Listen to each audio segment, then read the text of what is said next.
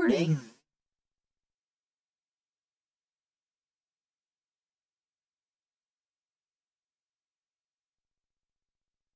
Are you wool gathering again, Justin?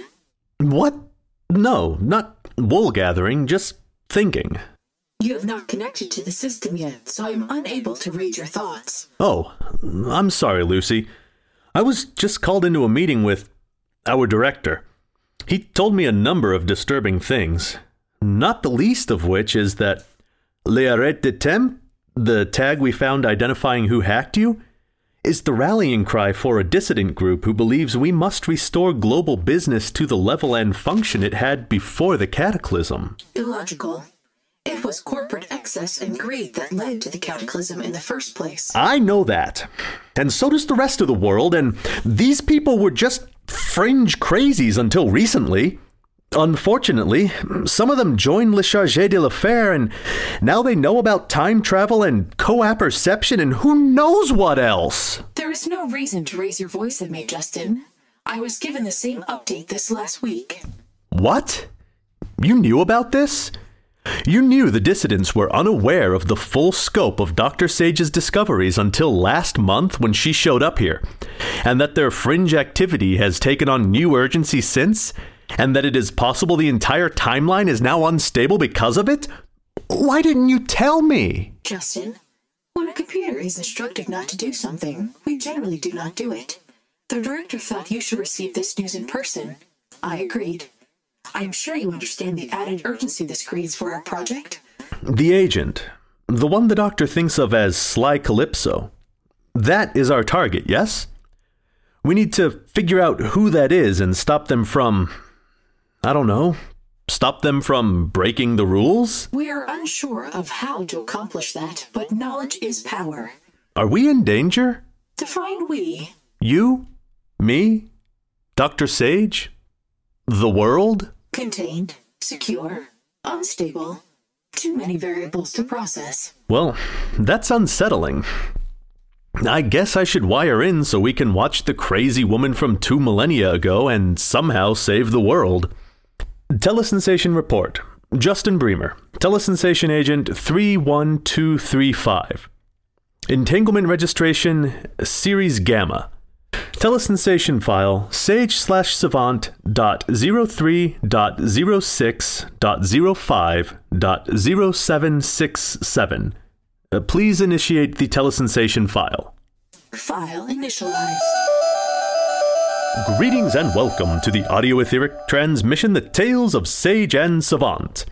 Our tale stars Eddie Louise as Dr. Petronella Sage, Chip Michael as Professor Erasmus Savant, Emily Riley Pyatt as Mix Abigail Entwistle, and myself, Justin Bremer, as your humble narrator. If you want to learn more of the stories of Sage and Savant and the reasons why I record these broadcasts, you can pick up our book, Transmigrations, available on our website and everywhere books are sold. This program, the first of a special 2-part season finale, is entitled Off the Map. And we're thrilled to feature the music of Crystal Bright and the Silver Hands. And now, without further ado, we bring you the tales of Sage and Savant.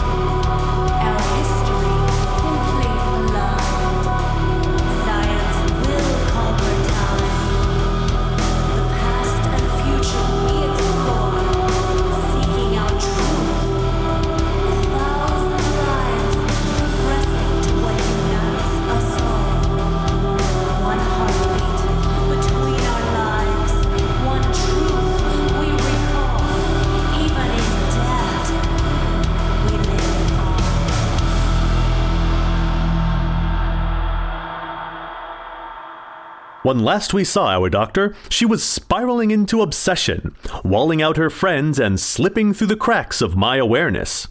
I have spent the last 3 nights entangled with Petronella as she sleeps in order to strengthen the telesensation connection, and I believe that it has been efficacious. The connection with her is strong and clear. So strong, in fact, that I can feel her memories pressing against my awareness, and with a slight twist of focus... Oh dear, ladies and gentlemen, this is not good. Petronella's memory of the discussion with Erasmus is not a pleasant one.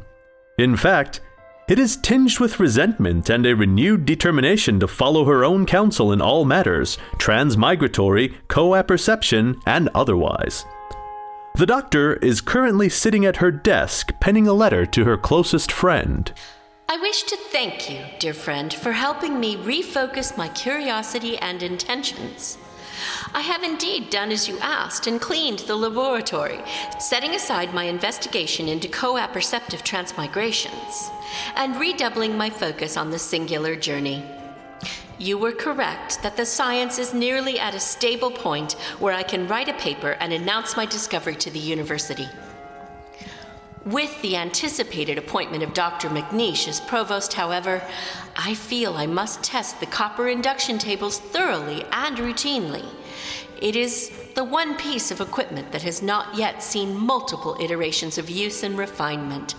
This makes them the weak link in my proofs, and we know that McNeish, every bit as much as his predecessor, will pounce on any potential weak spots in my research and use them as a pry bar to wrest the work from my hands and into his own, or whatever male researcher he deems worthy. As such, I will be embarking on a series of tests to strengthen the data in this regard. I know you would caution against me venturing out alone, but if I am to have true comparative data, I shall need to create enough instances to match up to our compiled data for each of the other technical elements of transmigration. Do not worry about me.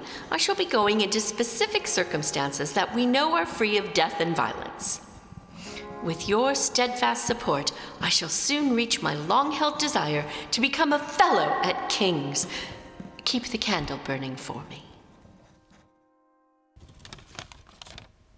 Although it is good to hear her speak of the professor fondly, I must inform you that this is not the rapprochement it might seem from casual listening. Sage is not simply testing the copper induction tables, as I am sure you suspected. She seals the envelope and props it on the desk where the professor will be sure to see it if he comes to the laboratory. Then, Sage hurries to the dressing room and dons Faraday armor, returning to the laboratory's heart to set a trajectory for 100 years into the future. Petra is hoping she can come and go as she pleases, and that her friends will not try looking for her as she undertakes what they think is routine data gathering. Of course, she has deeper plans. Sage takes her place on the copper plinth, and the clockwork takes over, releasing the electrical current that will carry her into the future.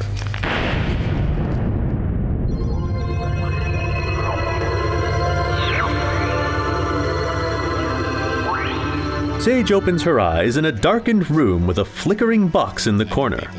She is in a large masculine form, sitting in a reclined plush chair, wearing baggy, food-stained clothes and heavy work boots. Oh, heart palpitations! Digitoxin, cardiac glycosate, that's the ticket. Push down and turn. Oh, for goodness sakes. 1, 2, 3 for good measure. This brute has already let his heart kill him once. Sage swallows pills, drinking from a bottle of warm beer she finds on the table at her elbow. She sits back in the chair, clutching a fist in the collar of her shirt and trying to breathe slowly and evenly past the ragged thumping of her overtaxed heart. On the screen of what I assume is a television, a slickly coiffed man drones on with platitudes soothing in their meaninglessness. Yo, Billy boy! Let's go, dude! We don't want to be late. Old man Murphy will have our guts for garters.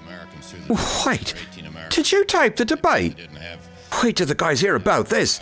Oh, Billy, I don't give a flip. Conroy is a secret politics junkie. Well, you'll just have to watch the rest of this later, dude. The man who has so brazenly entered the home is a broad-shouldered man wearing a plaid flannel shirt, work boots, and a tool belt, a shiny bright yellow helmet under one arm. All right, Billy. Come on. We're burning daylight. I won't be coming with you in this instance, I'm afraid. Oh, Billy. Why do you sound all Harvard all of a sudden? Sorry, dude. My heart's done busted a valve, and I need a minute. Oh, my God. Do you need to go to the hospital? No. I'm fine. I took my pills. I'll be fine in just a minute. No work for me today, though, dude. Right. Okay. I'll tell the old man. You sure you don't need to be dropped at Mass General? No. I'll be fine. You go on without me. Oh, here. Let me put the phone next to you then. Or maybe you can play on your kid's Vio. You can play a game or relax. What's a Vio? Oh, that damn computer all the kids are so hot on. You complained for a week how Jenny was throwing hissy fits about getting one. Kids these days. Yeah, kids. Okay, look, I'll go to work, but I'm calling you on my break to check in. And stop watching that political crap. That'll rot your brain, that stuff. Petra stayed still in her chair until she was sure the door was closed and the man was gone, and then she eagerly reached for the tech on the table. Oh! What is this? Hello? William? Is that you? Hello? Hello? Where is the speaking tube? Leaking? Billy boy, pick up the damn phone. Pick it up. Oh, interesting. This top bit is the earpiece. Oh, and the speaking tube is in this bottom bit. It's all one thing. Fascinating. Oh, Erasmus would love this. I wonder what the numbers do. Hello? Hello? Watson, come here. I need you. Hello? This is, William. Hello? Huh. They hung up? Do they still call it hanging up? This telephone was just sitting on the table. Maybe they call it the put down now. Now listen here, Petronella Sage. It's time you got a hold of yourself. Erasmus isn't here, and pretending to care about the inscrutable ephemera that he does won't change that fact. You have a chance here to learn about computers. That big fellow practically put one in your lap. The telephone is old technology. Pull yourself together. The doctor picks up the small white rectangle and turns it over in her hands. There is some kind of seam. Oh! The computer opens like a clamshell to reveal a mechanical keyboard and a very small screen. Sage searches for a switch or a toggle to turn it on. There seems to be some type of sequence. A sequence that is taking a lot of time. Huh. I didn't know that computers could be this slow. Oh! The body has gone back into cardiac arrest. Sage will not get to see the computer in action, and it is back to the laboratory for us. Will Sage ever learn how a computer works? We'll find out after this short musical break. And now, dear friends, we invite you to listen to the talented melodical expressions of Crystal Bright and the Silver Hands.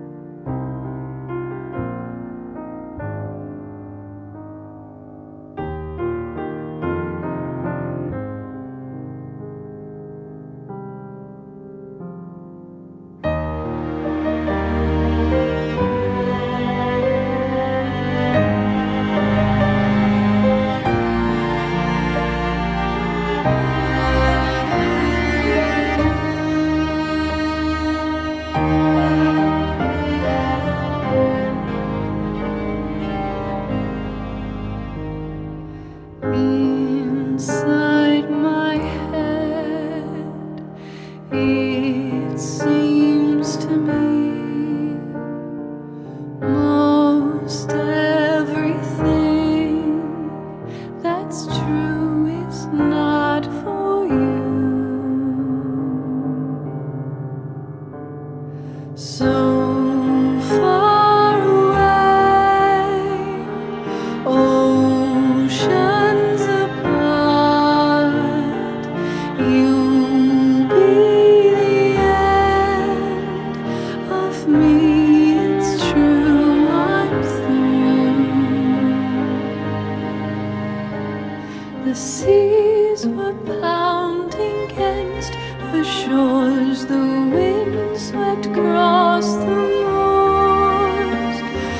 time and space and yearning for years gone by. Personify the things in us we lost or never had. The starlit night will bring you haste, the twisted lip aside.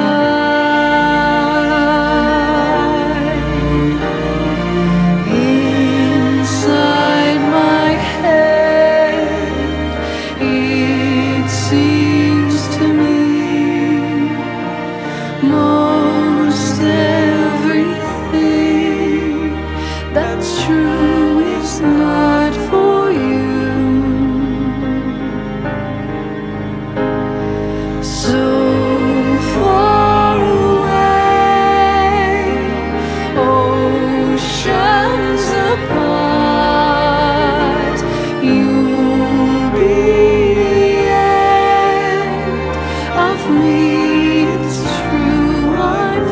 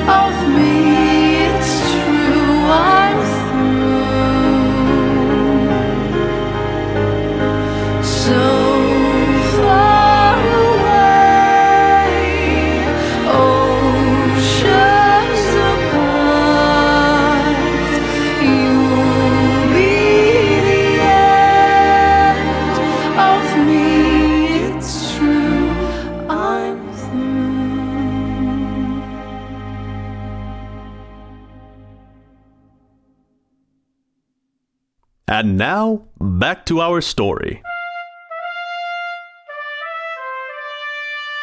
When we left our story, the doctor was being evicted from a body via the auspices of cardiac arrest. Unfortunately, this came before she had the opportunity to fully investigate the computer. It left her in not the best of moods. Bloody singing nun on a parapet! Oh, all I want is to learn something. Is that too much to ask? Sage sits up off her plinth and immediately resets the control panel for Paris. She is going to occupy the SBMI, though the purpose of this visit remains a mystery.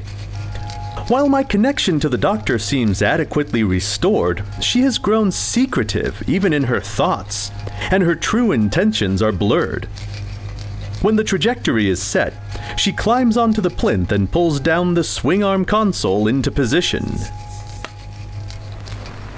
Laboratory, Dr. Petronella Sage, King's College, 6 May 1896.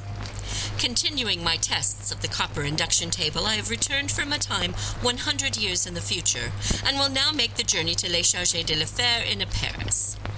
By alternating chronological travel with spatial-only movements, I hope to more quickly identify the baseline temporal markers which signify our time in the aether. And with that, Petra hits the switch and once again showers her form in an all-enveloping nimbus of lightning and is away.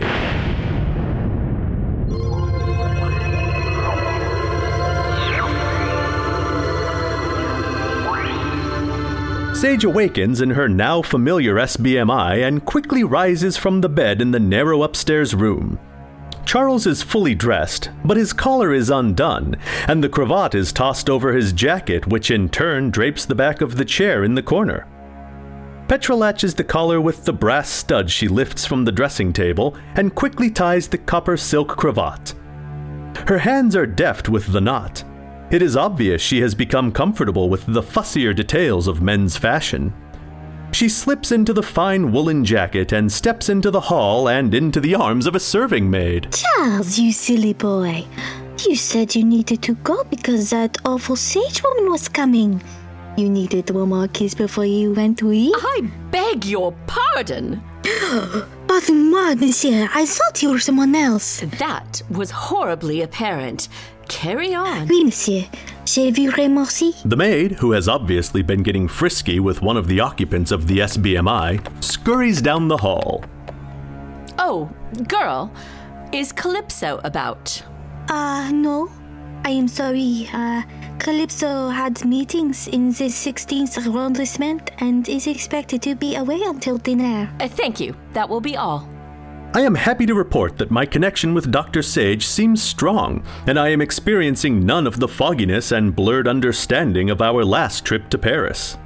After dismissing the maid, Sage returns to the SBMI's room and, standing on tiptoes, reaches over the ornamental top of the armoire.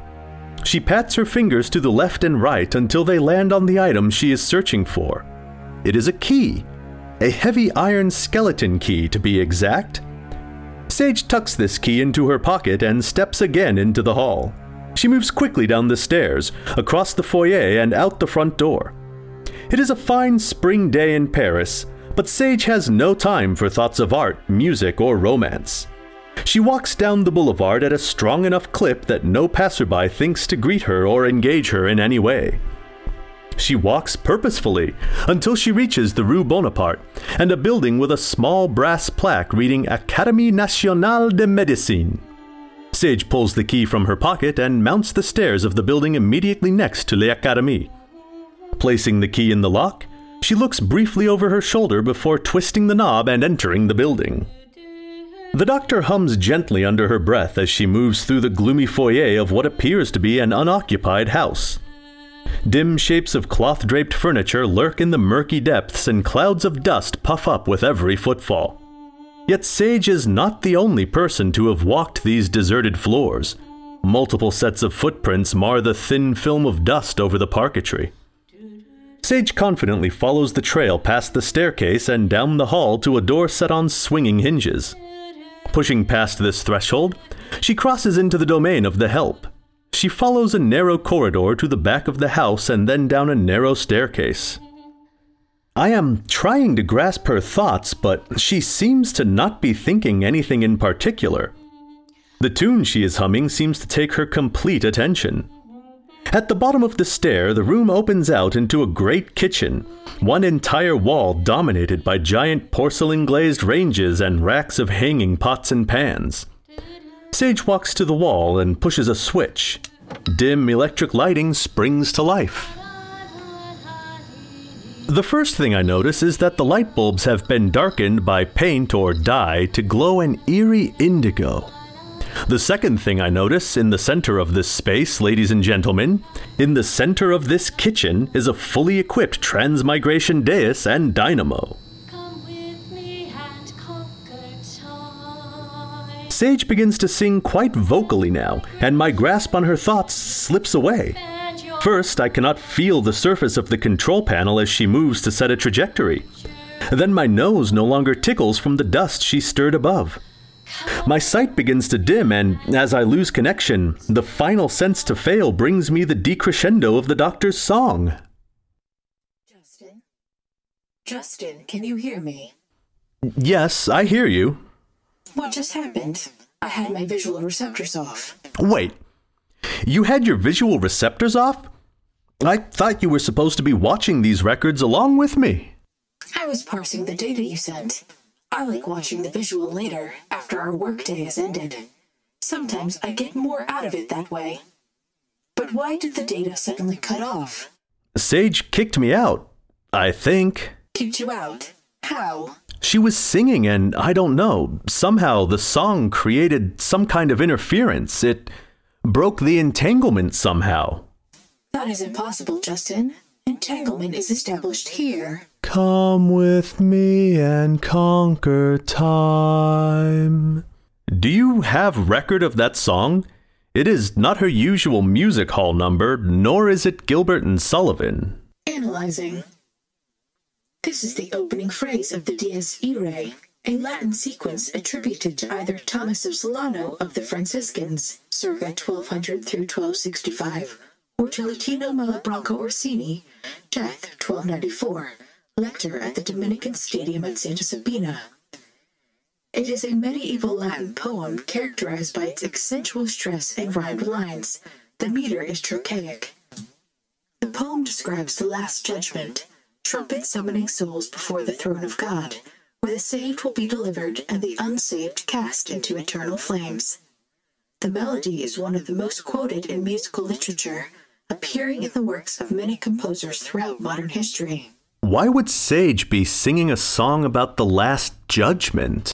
It is more likely her association with the song is topical rather than philosophical. Meaning? The Dies Irae is the song of death. Petronella Sage has technically died, if it is true that death occurs when the spirit leaves the body, exactly 63 times in 3 years. By this time, the Song of Death is practically her perfect signifier. Any theories on why her singing that song could break our connection? She was in the SBMI Charles, who you had previously reported difficulty maintaining the telesensate link. Yes. Perhaps she has created some kind of secondary entanglement with this body similar in nature to that she formed with Mix Cunningham. Possible, but I was able to fully sense her, even in Cunningham's body. Calypso did say the SBMIs are rendered blank. Wait, she said? You mean you do not know? The data regarding that part of the Foundation has been ring-fenced for now. It is the final sector of vulnerability to the hackers, and it was determined that the knowledge of those procedures was not necessary in the day-to-day requirements of your research. Deemed not necessary by whom? Why are we continuing this project if we do not have all the information necessary to draw appropriate conclusions? Shouldn't we put it all on hold until the hackers are caught or all of your vulnerabilities are patched or something? Justin, there is a high probability that if we do not complete this project in the next week or so, the world as you know it will cease to exist. No. Seriously? I'm sorry, but it is true. Le Chargé de l'Affaire regularly sends transmigrationists into the future as well as into the past, and all we know is that the timeline has been in a severe state of flux since the day Dr. Sage first discovered transmigration. The fluctuations were so small at first they weren't noticeable. Just as radio waves appear to lose strength when spread over a larger field, the electromagnetic effect of transmigration spread over the 2 millennia since its discovery has left a very diffuse footprint. But surely the director told you this in your meeting. He did, it's a lot to take in. So, now what? The next record we have is from the Journal of the Professor, 8 May 1896. 2 days later. Huh. Please initiate the file. File initializing. And then Dr. Fairstein said, "Because I lactose."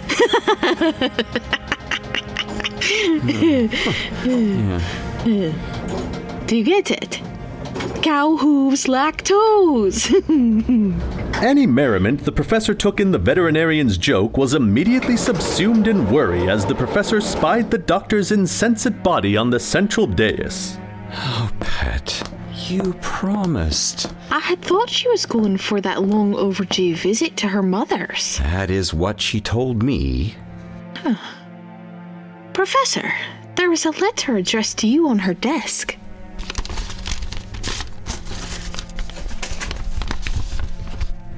Erasmus, if you're reading this letter, you have realized that I did not go to my mother's as I told you I would. Please try and understand that work is all important at this moment. I cannot just abide the thoughts of setting it aside for frivolities. I wish to thank you, dear friend, for helping me refocus my curiosity and intentions. I have indeed tone as you asked and cleaned the laboratory and just... Well, Does she explain what she's doing? Claims she is simply testing the induction table, mimicking journeys we've already taken, testing the equipment under various amplitudes required to go forward and backwards in time to a degree that we have before, so that we will have data to compare her previous work. That is good reasoning. Scientifically, that is. This is my fault for not sticking to her side like I'd been sewn there. She's just so convinced me. No, it is my fault. Since installing the automatic feeding system, my creatures don't require the same amount of care. If I was still coming every day... Petra would have found a way around it. Where in time is she? Paris again. Now. So what do we do?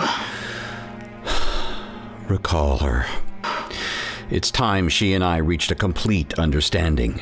I can no longer fool myself that she is simply acting a bit stressed or a tiny bit more obsessive than usual. It is clear there are too many things she is hiding from us. Why don't you leave, Abigail? There's no reason for her wrath to fall on both of us. Oh, I don't think that is wise. It was me she listened to when she established the rules in the first place. I have a way of getting her to see the right of things. Besides, I doubt you remember which switches you need to flip to manually sound the recall. I am more observant than you give me credit for, my dear. And I know the value you bring to this laboratory. If this were a circumstance of logic, of course it would be best to have you here. Unfortunately, I think we're beyond logic, and Petra will be quite enraged and possibly completely unwilling to hear reason. If I prove unable to reach her, you can be the second line of attack. However, if she lumps you in with me, we have no other person to call on. I'm much happier having a plan B. I hope you understand. I hate to admit it, but you make sense. I shall wait in the downstairs laboratory then. Thank you, my friend.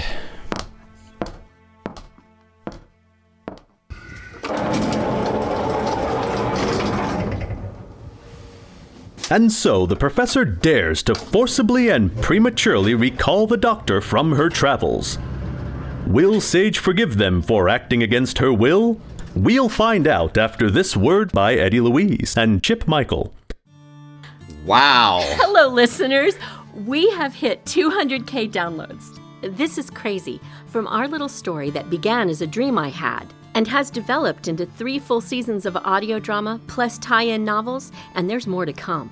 Absolutely. It's incredible. And the support we've received from the community of listeners blows us away. What did you just do in that episode? I can't believe you did that. Damn it, Dr. Sage! Yeah, it has been an amazing experience, which all started from, hey kids, let's do a show. We've always created together, but Sage and Savant has taken that to a new level. Petronella Sage is a dream character to write. She is obsessive and driven and focused, and the rabbit holes that I get to fall down while researching those obsessions of hers are just the frosting on my writerly cake. Yes, I love bringing these characters to life and getting to explore the history and science. It's all of our passions rolled up in one. But the point is that together, Chip and I get to explore our obsessions and share them with you. Thank you so much for coming along this journey with us. Thanks for listening. And now, back to our story. The professor waits until he hears the elevator settle below stairs and then sounds the recall chimes.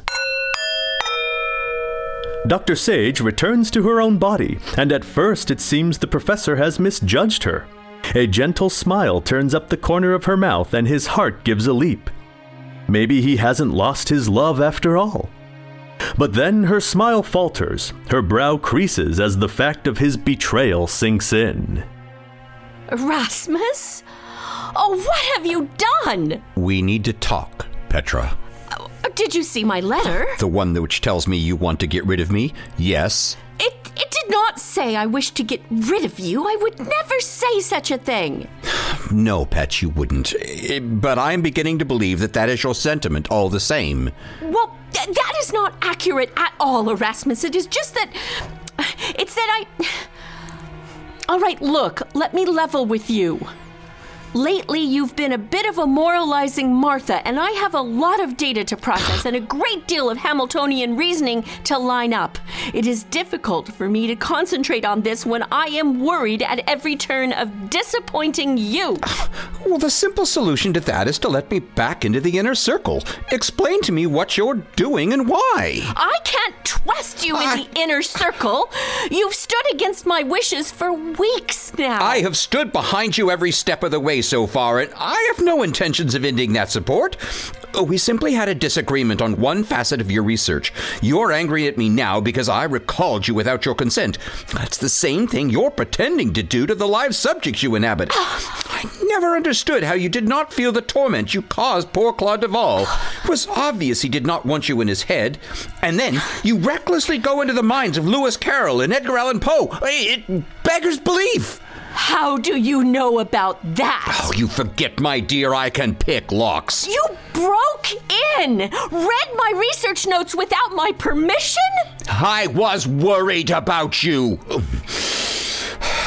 And besides, your letter says you've given that up, so surely there should be no further reason to exclude me from your research. Include you so that you, a man, can define the limits of my experiments so that you can have control over me? What? No, I never. You never until you do. You read my research notes, but you don't understand them. You don't grasp my motives. You don't understand the true breadth of my vision. So just like all the other men in this university, you try and shut my research down. Well, I have independent funding and independent support, and I do not have to listen to your petty restrictions and nervous knelling dithering anymore. Petra! Out! Her face contorted with rage, Petra pushes the shocked professor to the elevator. Petra! Darling! Don't. I do not give you consent to speak of me as your darling. Not anymore. Goodbye, Erasmus. With a dark glower, Petra watches the elevator dial until it settles at the ground floor, and then she reaches around the back of the elevator's Belvedere housing and takes hold of a large lever switch. Throwing the switch into the downwards position, she locks the elevator down, effectively sealing off her laboratory. This done, she crosses to the dressing room to remove her Faraday armor. On the peg, next to his own Faraday suit, the professor has carelessly left behind a shirt.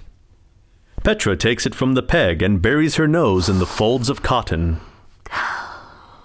Damn it, Erasmus. You were the one man who didn't question or belittle or demean me. You were the only one. Petra mourns the man she has just banished, doing her best to ignore the tiny voice inside of her screaming that she has judged her friend too harshly.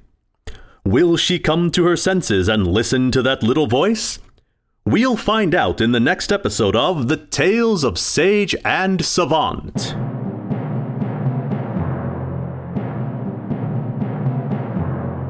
The Tales of Sage and Savant is a Twin Star production, brought to you on the first of each month from our Southern California studios.